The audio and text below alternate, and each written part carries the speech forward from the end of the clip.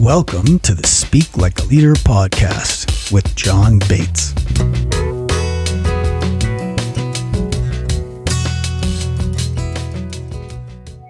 Welcome to the show.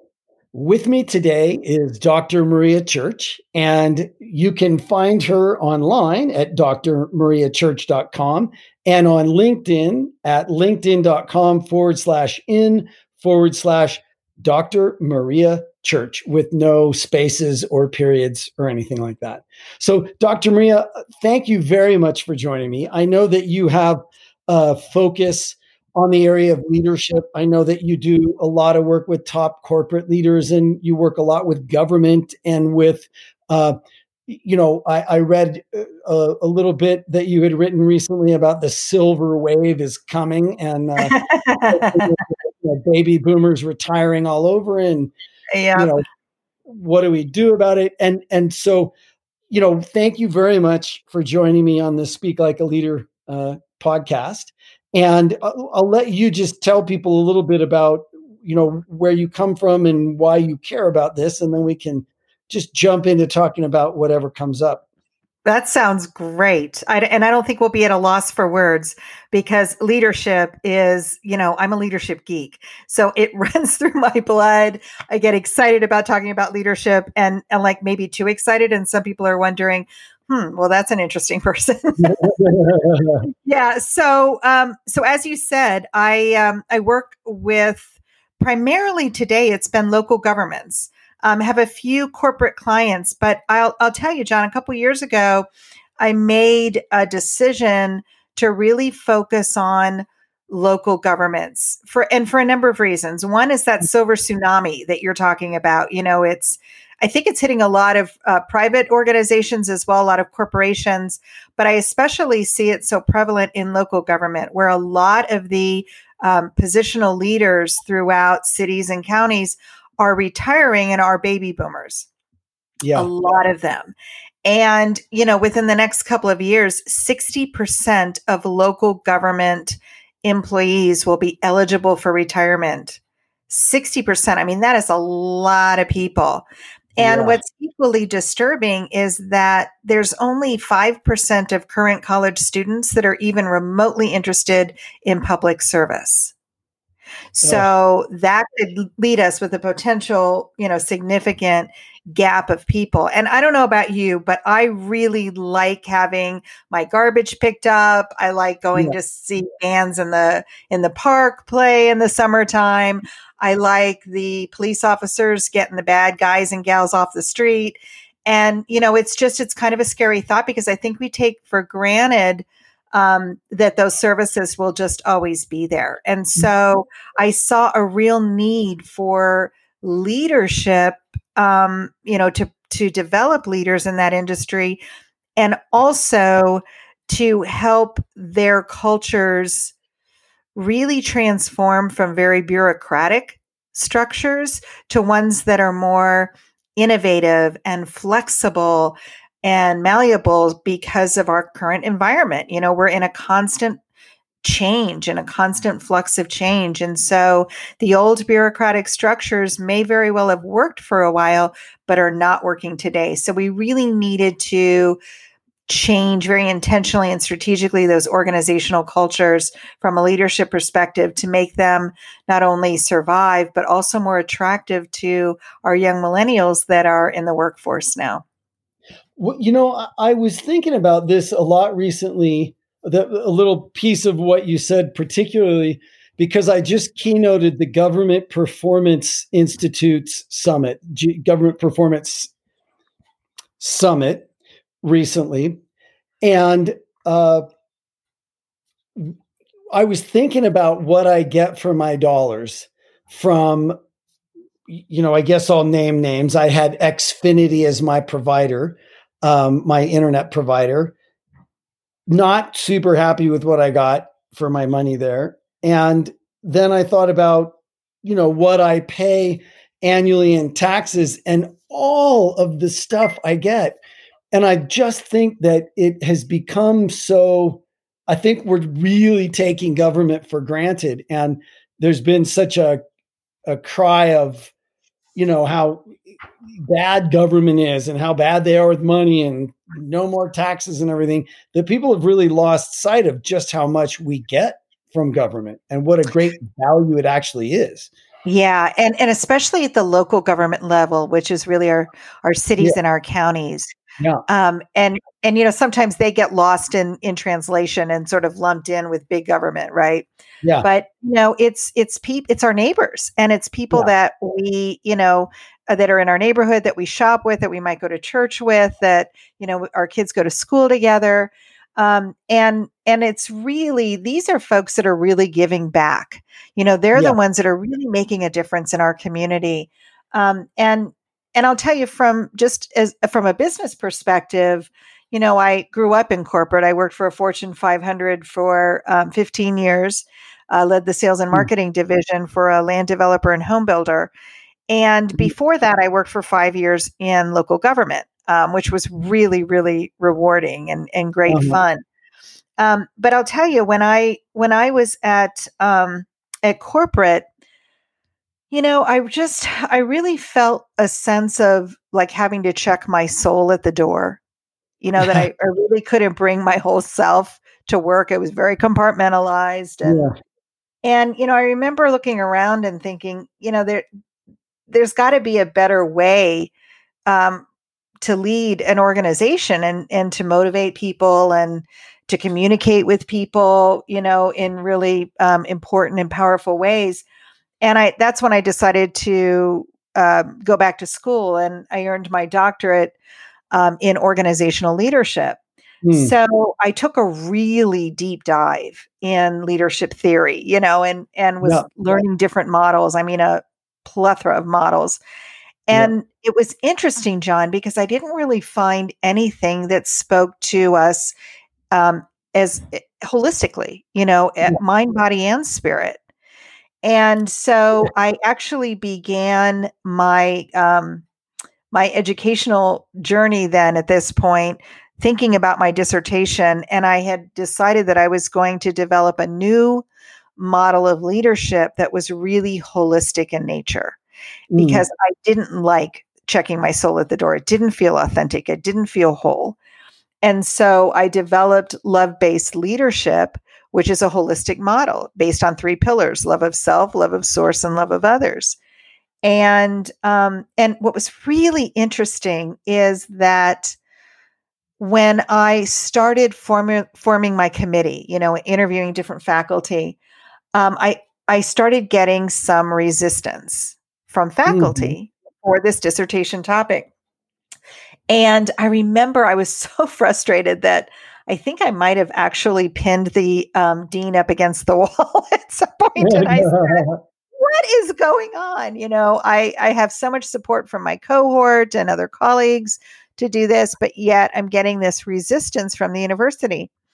And she very plainly said, Maria, I think it is a very important model. I think it's one that's needed, and I think you need to put that forward out in the world. But you have to wait until you have doctor in front of your name, because the university won't support it. It's too controversial. Can you believe that? Love is too controversial. Well, and you know what? How can you have a discussion, an advanced discussion of leadership, and not talk about the most powerful force on the planet? Well, it leaves something to be, it means the discussion's missing something, Maria. Yeah.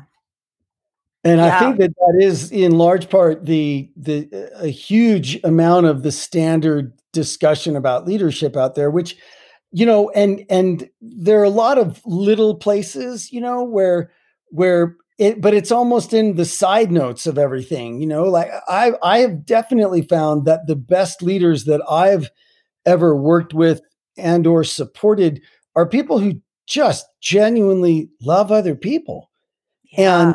And yet it's too controversial. Well, I begrudgingly,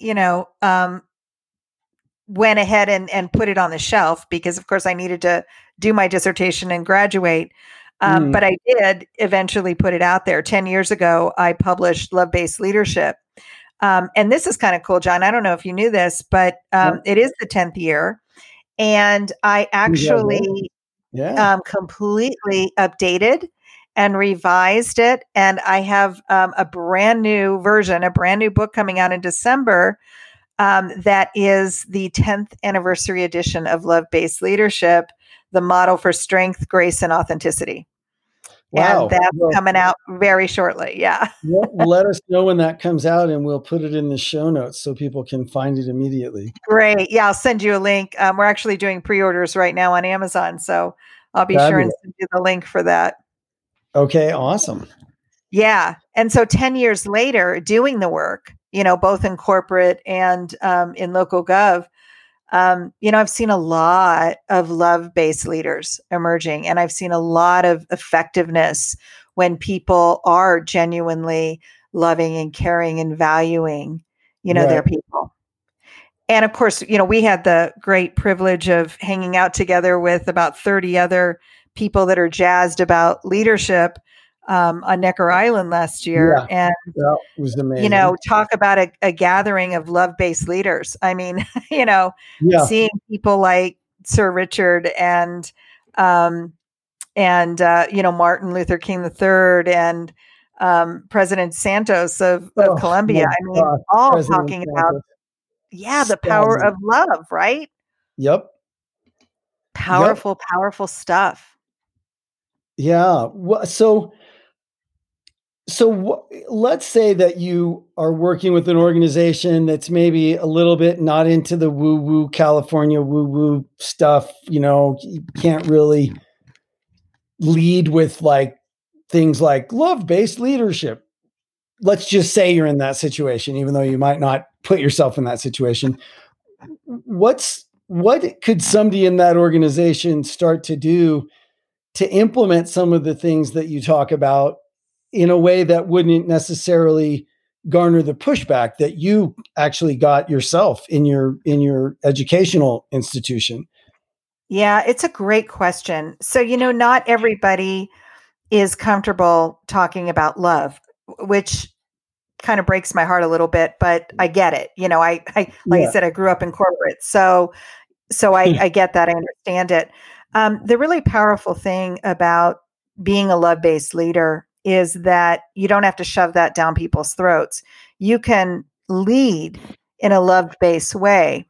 You can teach competencies and skill sets that are love-based approaches without saying the L word. Yeah. And so that certainly is what we do. I mean, when you look at the soft skills, which I always kind of chuckle with too, the soft skills of leadership are usually the most difficult skills for people to gain, and to really focus on. It's like the number one and number two challenges in nearly every organization in which I work is communication and trust, or trust and communication. The order may change, but I'd have to say probably 96, 97% of those organizations say those are their number one and number two challenges. Well, that's part of that soft skill set. Yeah. And so, you can teach competencies, you can teach people strategies and actions and behaviors to build trust. We can teach people how to move from communication to really connection. We can teach those kind of things and still not have to talk about the word love. So, I'm very aware of that. And I'm also not tied enough to the ego that we have to talk about love. What's most important to me is helping teach that and helping develop those competencies, those love-based competencies in leaders, so that they can make a difference. So there can be a ripple effect. That's what I love about local gov. I can go into an organization and help them really shape their culture. And it's fabulous for the organization. But when we work in organizations like local government, that goes out into the community. That just reaches further and further out in concentric circles. So it's pretty cool. But I also have to say, I've had on more than one occasion, gentlemen in particular who have approached me after a keynote presentation, where I'm talking about love-based leadership, to come into their organizations and talk about love and trust and forgiveness and those kinds of things, which I think is pretty cool, pretty exciting. In fact, just a couple of years ago, there was a director of public works. So you might have like a mental image of what that person, may look like or whatever, and you're thinking it's probably a pretty buff or brawny fella, you might be just automatically going there. And that wasn't too far off from the description of this particular director of public works. And he had asked me to do leadership development with his team. And he specifically said, will you talk about the head and the heart connection too? And I said, absolutely. Yeah. So, some people are comfortable with it and others are not yet. I mean, and I think over the last 10 years, there probably, I would say that's become like a more, even though it's still kind of a controversial topic, I think it's breaking its way in, I completely agree. I wonder, was there a moment, Dr. Maria, when you were, because I was going to ask you when you went, so I'll ask you both of these questions. The first one actually prompted the second one that's probably more relevant. But when you were getting your doctorate at the university, what was one of the biggest surprises that you experienced in terms of what you had kind of thought going in and what you discovered once you were there? And I'm going to say that possibly the answer is just how controversial love-based leadership would be. But what was a moment when what was your aha moment about that? So it could be two separate questions, or it could be that first question just led to the second question. Yeah. So obviously that story that I shared with you was a huge, shocker for me that we couldn't talk about the most powerful force on the planet. But I have to say it was really a whole bunch of little ahas that just reinforced what I intuitively knew seemed right. And that I'm reading the experts, a variety of experts, not just one person touting the same thing, but a variety of people who really, really went there and talked about the importance of not just communication, but real connection. Yeah. Really connecting with people. I read a lot about, of course, the power of trust, and a lot about the destructive nature of fear. And it really was almost a validation as well as an aha that, yes, this is truth. This is not only just, for a better humanity, but this is true for a better workplace, which of course, if it's going to mirror a better humanity, if our workplaces are full of humans, then, it's going to mirror a better workplace. And I think the biggest thing that really struck me with aha was reading about innovation and learning about organizations that are very innovative and creative, and why there are some that are and some that aren't. And in particular, I read several studies done by two Japanese researchers, Nonaka and Nishigishi, who extensively studied innovative organizations. And they wanted to answer that question. Why were some organizations more innovative than others? And what they found was all of those organizations that were innovative had this energy, for lack of a better word, called BA, B-A. Mm-hmm. And what they found was in every innovative organization, BA existed. So cool. Now it begs the question, well, how do we get BA to come over to our organization and hang out, right? Good question. And so they started peeling back the layers of those organizations where BA existed. And they found that there were 4 organizational cultural elements in every single one of those BA organizations. And those 4 elements was love, care, trust, and connection. So in other words, in order to be innovative in your organizational culture, you must have very prevalent love, care, trust, and connection. And that was a huge aha for me. Yeah. Because it was truth. It felt right. It totally resonated with me. Yeah.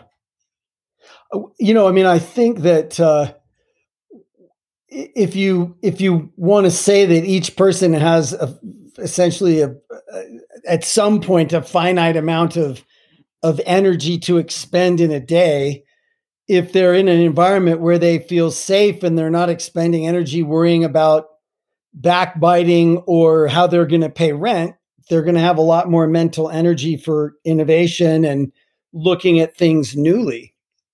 Yes. Yes. And is that not trust, right? Because you're not worrying about somebody stabbing you in the back. And it's connection because you're feeding off of each other. You're trusting each other to be vulnerable. You're in a safe environment where if you fail, you're not going to get a pink slip. You're not out of here. And that makes so much sense because it takes X number of failures before you innovate, right? I mean, innovation typically doesn't happen right out of the gate. So, if you're in an environment where you're going out on a limb and somebody saws the limb off, you're not going to go out on a limb again. It's just not going to happen. So it's so simple. It's so simple. And yet we've made it so complex. And we've made things much bigger than they need to be if we can just almost go back to those basics of love, care, trust, and connection. And you can't have love and fear happening at the same time. One is the antithesis of the other. Agreed. And I think we are, up to our eyeballs with fear. I think we've just had enough. We're done. I don't mean to sidetrack us, but I guess that's kind of why we're here, right? Is to pursue interesting avenues. So if there's anything you want to come back to, put a pin in it, because I want to ask you a question and I don't want to sidetrack us from anything else you want to say. Yeah. And I just finished reading this book by a guy named Brian Hare. And the funny thing is I met Brian. To me, the funny thing is I met him several years ago at this conference called the EG conference, which was kind of like, it was a conference put together by some of the people who had originated TED. So it was very TED-like. And I spent quite a while talking to him. And when while we were talking, I told him all about this fabulous theory called the cooperative eye gaze theory and how awesome it was. And I was just going on and on. And when I was all done, he looked at me and he gave me this big grin and he said, "That's my theory." And it turns out that it was his theory. He was one of the co-authors of the paper. And so that work has progressed and transformed into this book that he just released that I highly recommend it. And the bottom line is that we human beings in the upper Paleolithic, there were multiple versions of humans. There were Neanderthal and Homo Denisovan, I think is how you pronounce it, and Homo sapiens, right? And all of a sudden in the upper Paleolithic, they all died out and we just took over the world. And the question is like, what happened? And it turns out that according to his book and theory, we self-domesticated. And long story short, we gained the ability to be good to each other, even outside of our very smallest groupings, And so, and I think I'm sure that it's a term that's probably more broadly known than I realized, but the theory of mind. We all, human beings, all have theory of mind, which means that we can imagine what other minds are thinking. Yeah. Well, we developed theory of mind, like we have theory of mind for both negative and positive acts, but fundamentally, our closest relatives, great apes, chimpanzees, let's say, they have theory of mind when someone else is trying to take their stuff or when it's competitive, but they don't get theory of mind when it comes to cooperating. So fundamentally, we self-domesticated, and it made it and got very, very good at cooperating with each other. And one of the chemicals that facilitates that is oxytocin, right? The bonding chemical, the bonding hormone. But what I didn't realize is that it's a two-edged sword. And that bonding chemical is also the chemical that shuts down our prefrontal cortex when we are looking at others, in quotes, who we feel threatened by. And, and the leaders of our group over here are saying they're animals, they're not even human, right? Well, when we feel threatened by another group, oxytocin just shuts down our prefrontal cortex, and we have they're like, you can watch people's brains in an fMRI machine in real time as they are, doing their thing. People lose all cognition that is another human being. And that's why we're able to have genocide. And it made me really clear about what I think is so wrong with politics today. And I'm saying right here, right now, it's going to be public whenever it's public, but I'm saying it, but I'll say it other places before. I am going to watch myself really carefully and not use dehumanizing language. I'm going to speak out against any politician that uses it, and I will not vote for or support anybody on any side, no matter what their politics, if that's their stock in trade. So yeah, it is. Yeah, no. Oh my God. So fascinating. So you didn't tell us the name of the book. The name of the book is Survival of the Friendliest. Oh, I love that. Isn't that fabulous? Oh, Survival I love that. Survival of the Friendliest. I think you'll love this. So, yeah, I definitely. And I'm such a bibliophile. It's like, a book. A lot of a lot of other people I know, and I certainly had my time where it was like, shoes, or handbag. And for me, it's like, book. My husband's like, oh God, not another book in the house. But yeah, that sounds great. So many things were happening in my mind as you were going through this, and I could really. I mean, we all have seen, especially in the United States. Over the last probably 12 months in particular has really escalated the divisiveness of our country, and, sort of the cracking open of injustices that have been happening, and people are speaking out and up about it. And yet it's so interesting because, while we have and historically have had certain levels of divisiveness, something like the tragedy of 9/11 and all of the destruction that was happening, in DC and Pennsylvania and certainly in New York City, that when the people were there showing up, helping, race didn't matter, gender didn't matter, sexual preference didn't matter. None of that mattered because we saw each other as additional humans.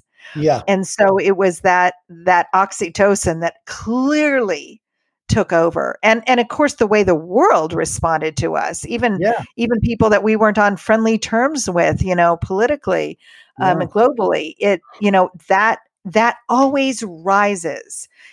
Fear is powerful. There is no doubt about it. And probably many of us have seen, and maybe some of us have even used fear as a strategy to motivate people in a direction, because it does work. Fear does work. But the problem it has its place. And there are times when that might seem the appropriate strategy or technique. The problem is they forgot to tell us that it comes with a price. So if we leverage fear, or if fear was leveraged with us, we know that price is lack of loyalty, certainly lack of trust, definitely lack of communication, because it doesn't feel safe anymore. And then we start planning our escape. We start beefing up our LinkedIn profiles. We start our networking. We start daydreaming about it's got to be better somewhere else. And fear, again, it works. It has worked historically. But I'll tell you, and we know this, in the end, love always trumps fear. It always does. It is still the strongest force out there. Well, and just so anybody listening is really clear about what I meant, there is a gift of fear is a gift, right? We don't get afraid unless there's something well, we do now, but I mean, fear keeps us alive. Fear It's safe. Yeah. gets our attention, right? So, but in a leadership context, I just don't think that the command and control, fear your leader kind of thing, that just doesn't seem to me to have legs. No, and it's not sustainable for sure. I mean, let's make this real. So, suppose a team worked on a project, they sent in the final report, yay, we're celebrating, and then they get it back, and it's all wrong, absolutely all wrong, and they have 24 hours to get it right. Now, the leader could choose a couple of different strategies. Two come to mind. One of them could be that the leader says, oh, holy crap, we're all going to lose our jobs if we don't get this right in the next 24 hours. So if you want to keep your job, you got to just plan on an all-nighter here. Okay, that's one strategy, and probably one that happens a lot. Another strategy is, wow, we missed the mark. We've got 24 hours to make this right. I'll call for pizza. Can somebody send out for coffee? And let's see how we can get this done. Yeah. And people are going to show up. The end result could very well be the same, but people are going to show up differently for that, right? It's going to be a different energy level and probably a different commitment to getting the job done. And there's neurobiology that would suggest that people are going to be far more creative and innovative in the second scenario than in the first. Oh, of course. Love, care, trust, and connection, right? Yeah. And all of that energy is going to get used up first for freaking out about what to do because now I'm going to lose my job in 24 hours, right? Sure. If we don't get this right. So, definitely I think the second version works better in the long run, Yeah. Absolutely. And again, if we have to show up in a creative way, we've got to remember, what it takes to get Ba to show up there to help us be creative, right? Yeah. So I have to ask you because, I shared with you, my clients typically say that trust and communication are their two top challenges. And I know you're such a passionate person about communication. Does that surprise you? And if not, why do you think we're challenged when we're in the communication age? I mean, we've got communication ability 24/7, right? Well, I mean, in a way, that's the problem, right? Like it's all the shiny new toy and the bad examples that we've seen. And, what I say, Dr. Maria, is that communicating with human beings is not logical. And people always laugh, that yeah. Well, it's not. It's not logical. It's biological. And if you want to be truly successful, logic is necessary. Yes, you've got to have a plan that works, or else let's just not even talk about it because those people don't make it in the door. We're talking about already high functioning organizations or groups or whatever. So logic is necessary, but that's kind of table stakes. It's necessary, but it's not sufficient. And communication and trust are absolutely inextricably entwined in my book because where trust comes from is the part of the brain that's really old and ancient and does not have access to language or logic or reason, but it does have access to reality on a fundamentally deeper level than we'll ever have access consciously. It smells things like pheromones. It sees facial microexpressions, notices all the absolutely unconsciously sent and received body language, all of that stuff. And that is the part of the brain that at the end of the day must give what I call the fourth and most important yes. When people they go in and they pitch or whatever, they trying to raise money and they get the yes, yes, yes, no. Well, that's easy to explain in hindsight. People get very upset about that, but it's simple. Yes, yes, yes. Logically, they were in. You had the logic. No. So yes, yes, yes, no. Logic, logic, logic, emotion. We didn't make the emotional connection. And that's because most of what we see modeled in the work world, especially other places too, most of what we see modeled is not only not what works when it comes to communicating with human beings, it's almost 180 degrees the opposite of what works. I don't want to show any weakness. I'm not going to let my emotions come up. I'm not going to let people know anything about me personally. Like, okay, who's going to ever trust that person? Sorry. Right. Because they're not human. It is our emotions that really make us these beautiful humans. And you're absolutely right. We will never truly connect. When we're talking about communication, what we're really wanting is connection, right? Yes. People confuse information distribution as communication, and that's not it. Communication is, wow, you get me. You understood me. You heard me. I heard you, and that's that emotional component, 100% the emotional component. And I wholeheartedly agree with you. It's funny. I was working with a client this morning, actually kicking off a full year culture initiative to really shape their organizational culture to accurately represent who they are and who they want to be as a county. Yeah. And we are starting with why. We have to get really, really clear on why why this organization exists, why we chose that particular organization, why we chose the job that we did within that organization. And I kicked us off with watching the Golden Circle TED Talk. Totally talking about that part of our brain that's the emotional part. And unless we reach that emotional part, there is no connection. And that's the yes, no.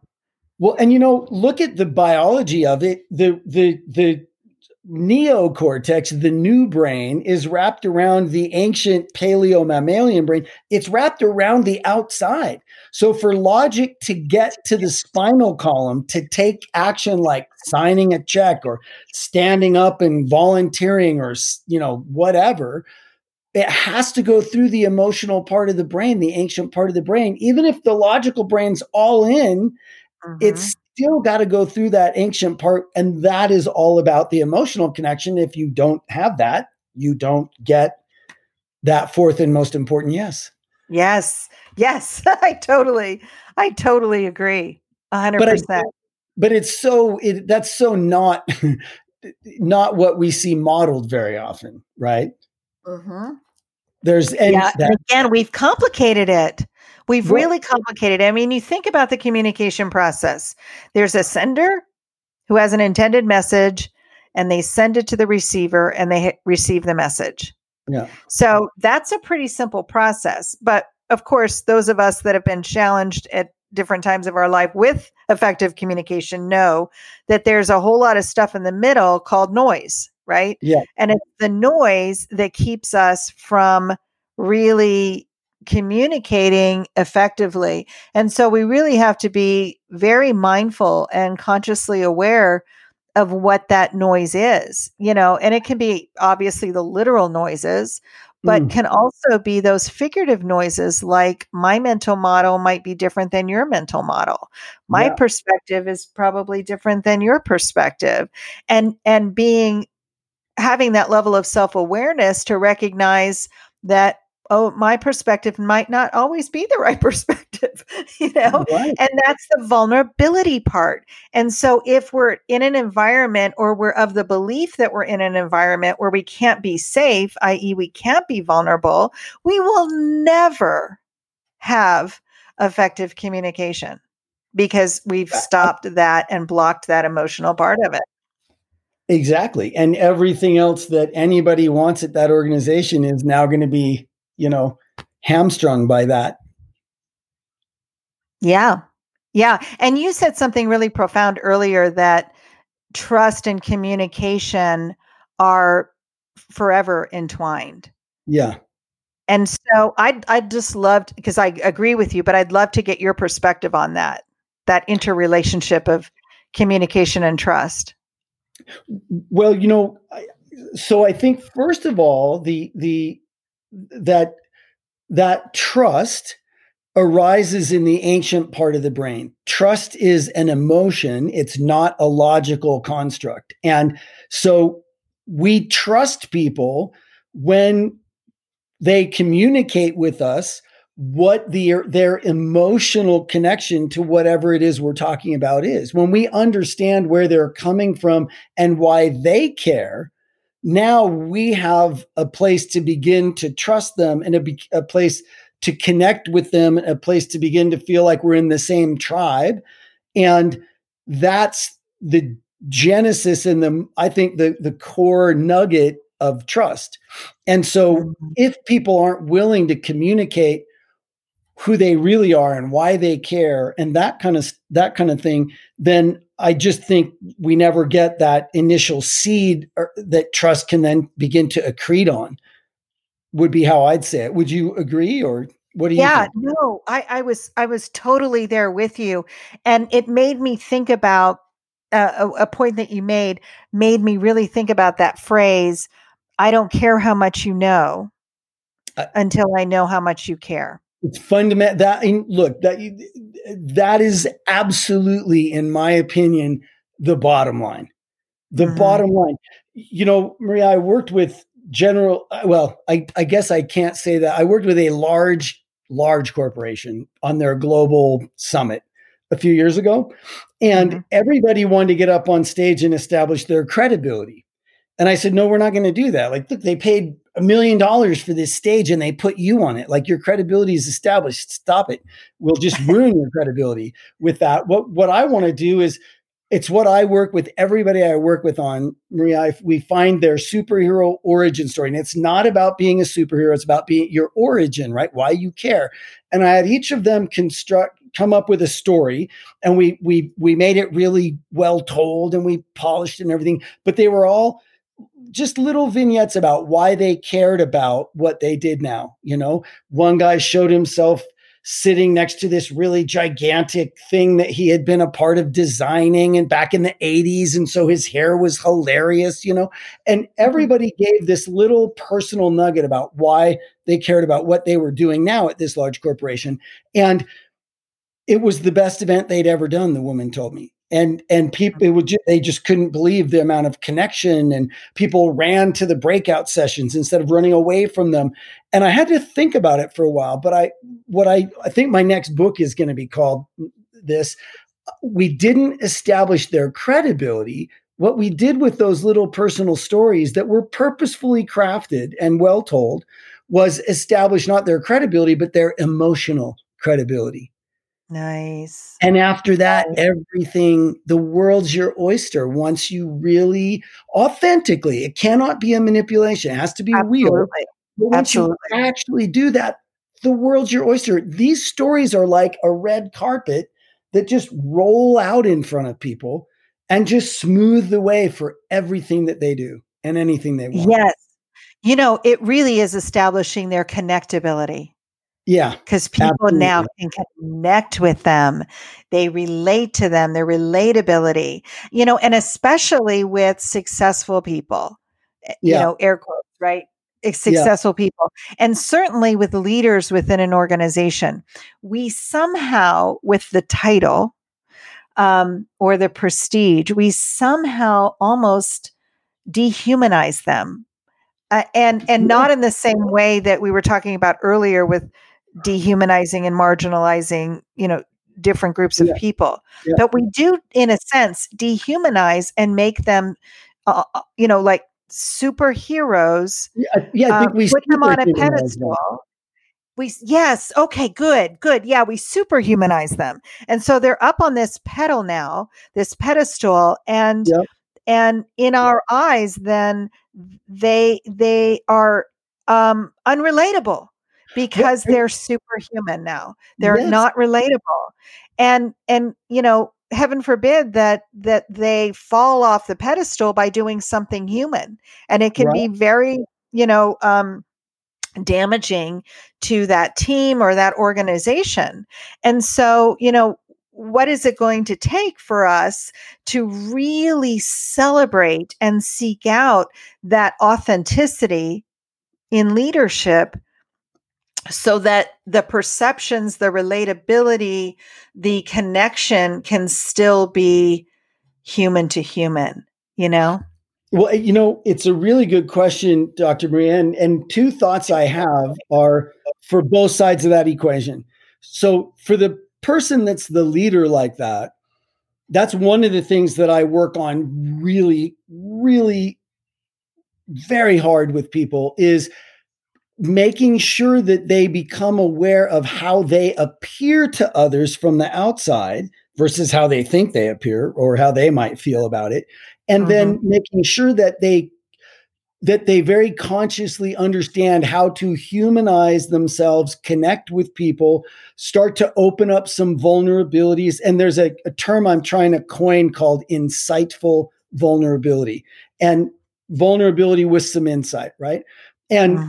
And share those places where you fell down and what you learned. And so for the person in the leadership role, if they're doing that continuously, they're going to be decreasing that problem. They're going to be taking away that superhumanization as much as they can.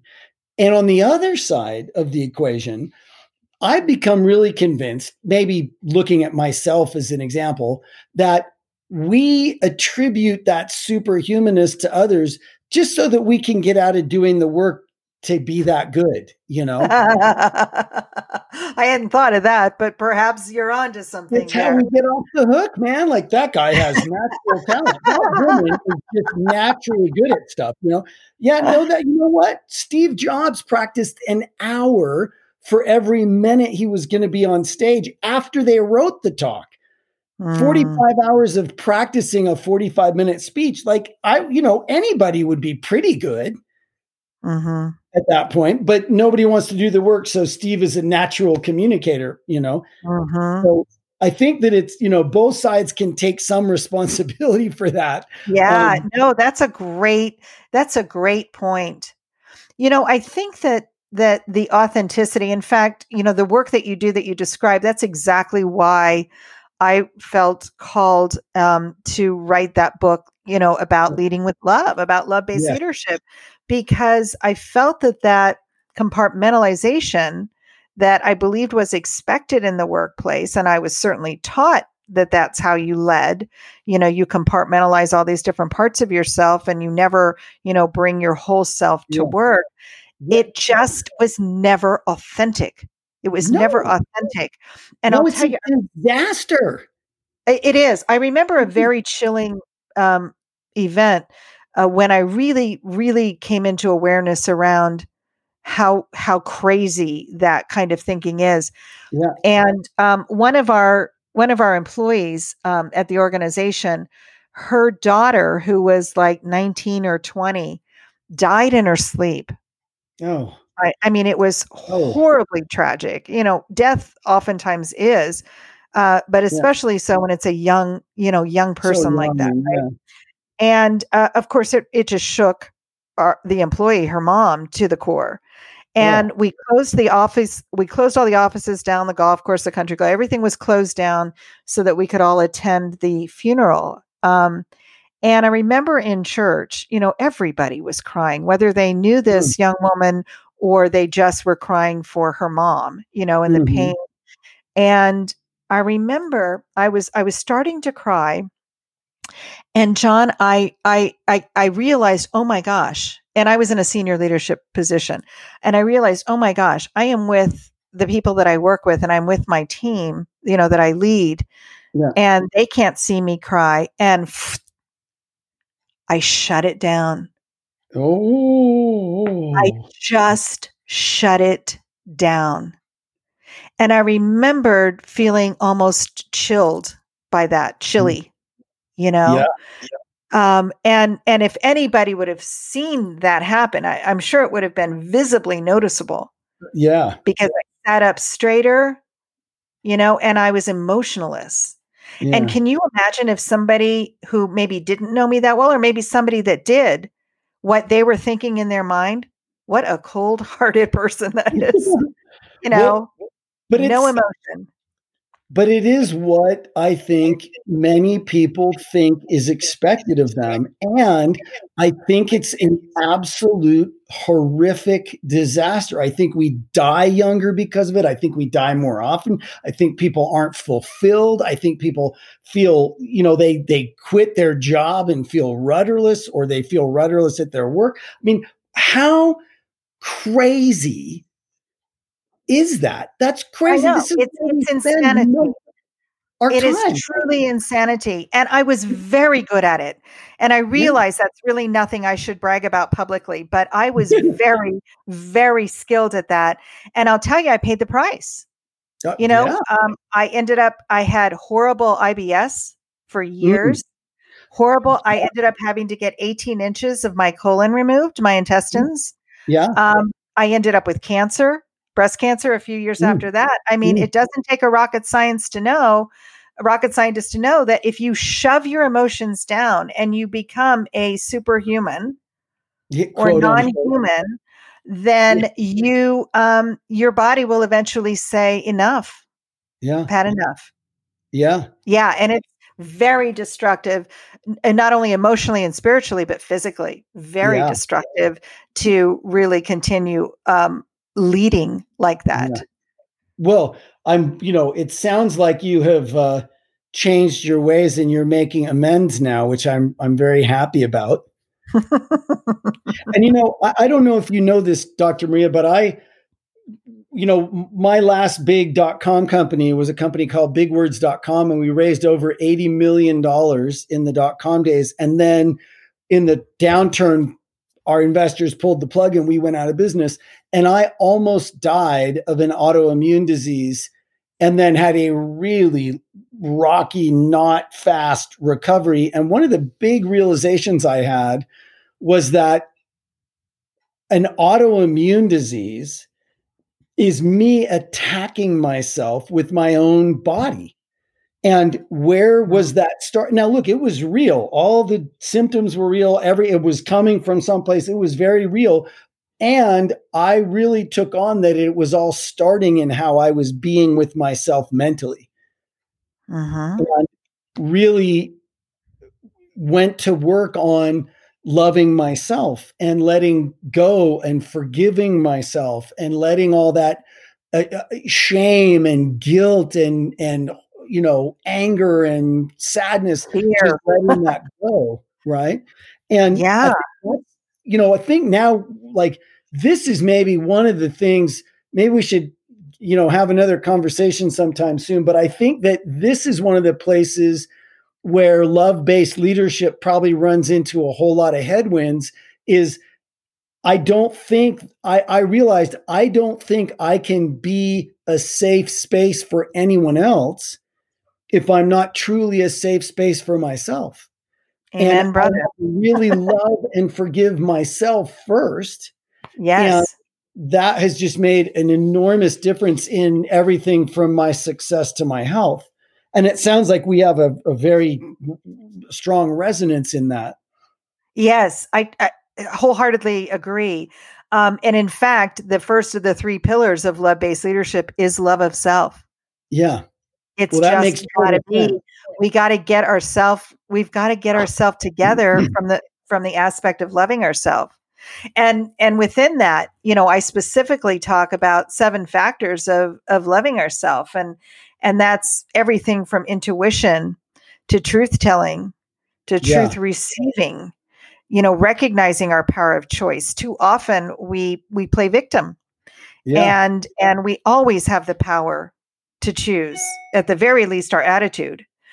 Perception shifting, I think, is one of the strongest tools in a leadership toolbox, is the ability to perception shift and look at situations and opportunities from a variety of angles, and how we show up, and health and wellness. We're smart people today. We have a lot of knowledge, but yet we put better gasoline into our cars oftentimes than we put food into our bodies. So, it's really, really, truly, what does loving ourselves look like? And it's far beyond bubble baths and pedicures, although I'm a big fan of the bubble bath and the pedicure. But, it's much more than that. It's much more substantive than that. And like you said, that forgiveness and just really tapping into who we are authentically, and what brings us joy and peace and happiness is just so key, which of course takes us right into the love of source. It's like once we start really loving ourselves and then we connect with, that essence, that vitality, of something greater than ourselves, that's where inspiration comes from, and perseverance and peace and love. I mean, it's the heart center, right?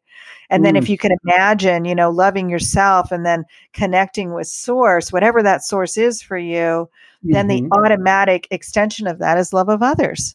Yeah. And that's where, forgiving other people come into play, building trust, creating knowledge, collaboration, shared power, shared ownership, all of those aspects of really loving others, loving the people that you work with, loving the organization for what you're doing, what your mission is, and how you're changing people's lives and impacting people's lives. I mean, that's the juicy kind of stuff that gets us out of bed on Monday mornings. Yeah. Yeah. And on Tuesday, when it feels like Friday already. Yes, we've had a couple of those. It's so funny. I once heard somebody refer to being in COVID, being in the 6th month of March. And I thought, well, that sounded like a pretty good description there. Yeah. So funny. I love that. That's so funny. This is 6 months of March. I mean, we all have days like that, right? But it really is that connection with taking us back to the very beginning of our conversation, that deep, deep connection with our why. Yeah. Let me ask you a question about that, because it might be a painful story, and this is a safe space if you want to or not to tell us, but I'm starting to think I might have some insight. I'd love to hear what the real story is about how you went from compartmentalizing and just shutting yourself down to be at this big land developer corporation. And then obviously it probably paid pretty well and you were senior, leader there. So what was the moment when you made that change, and what do you mind telling us about it? Is it seems like a significant moment, I guess. Yeah, I think that was a really significant moment for me to be aware of that. And I actually started working with a therapist because I felt such an uneasiness. And like I said, I felt like I checked my soul at the door. Yeah. And what she did, ironically enough, is she helped me reconnect with my emotions. And she taught me how to cry again. Wow. And so that's kind of the short version. And that was around the same time I wanted to earn my doctorate and go back to school, because I felt there was something more. I just, in my heart, John, I just felt that there was something more. And I really felt that set me on the trajectory and on the path that I'm on today, which is really, I mean, my personal why is, shifting the workplace from fear to love. Great. That's great. I'm behind you on that. I support you fully. Now, did your physical issues have any impact on your decision, or was that?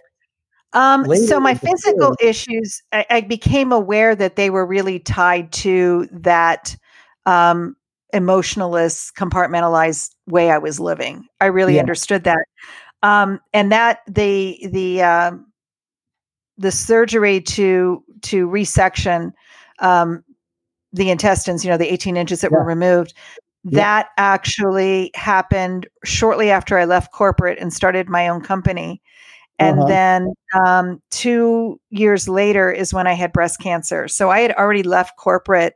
But I think what was happening is, the damage was done, and it was coming out literally. It was literally coming up and coming out. I had just really centered myself, I would have to say, spiritually and emotionally. And what was left was to take care of it physically. And so that illness, that insanity really physically had to come out of my body at that point. Yeah.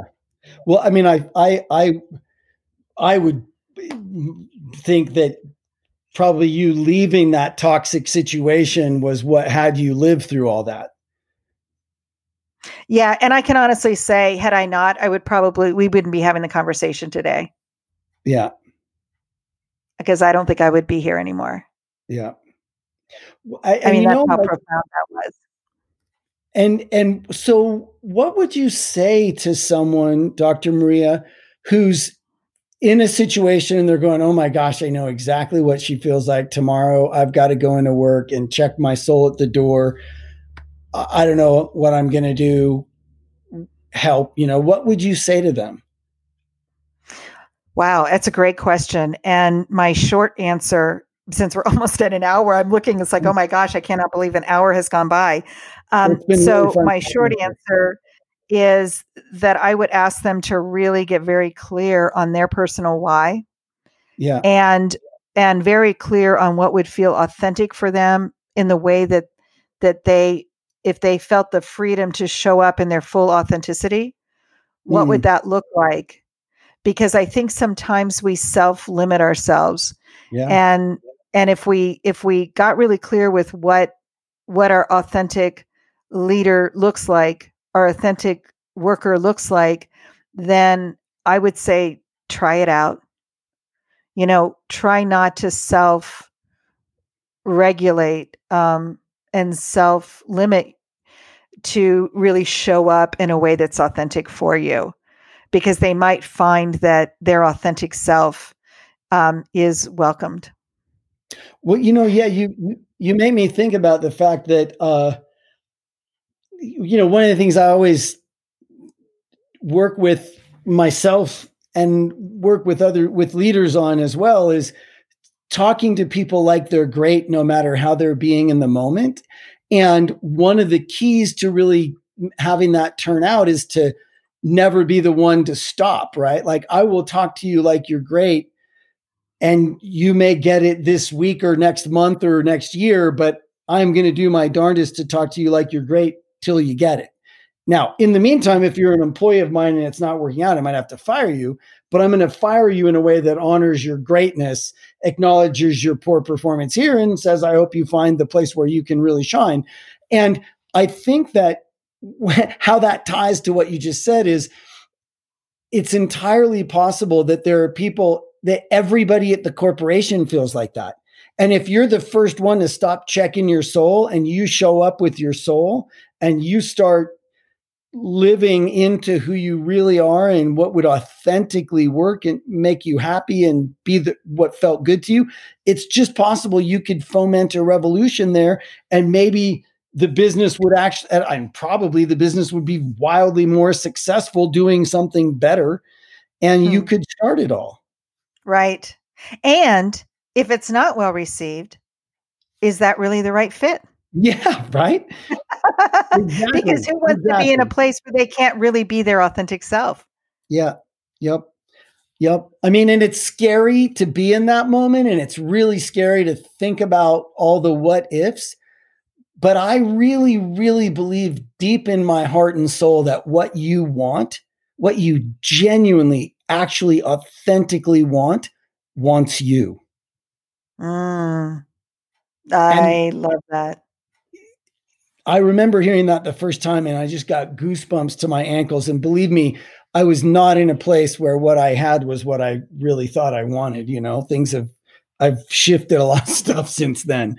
And I think that really helped me a lot. And I would offer that to anyone who's listening who feels trapped in that check your soul at the door place or any place else. What you want wants you, and the universe needs you to go get that and go pursue that instead of giving all your life energy to something that's not good for you or for it. I love it. Well, that's just a beautiful note to end on, isn't it? Yeah. And what a lovely, lovely trip to have gone on with you. Thank you very much for taking the time.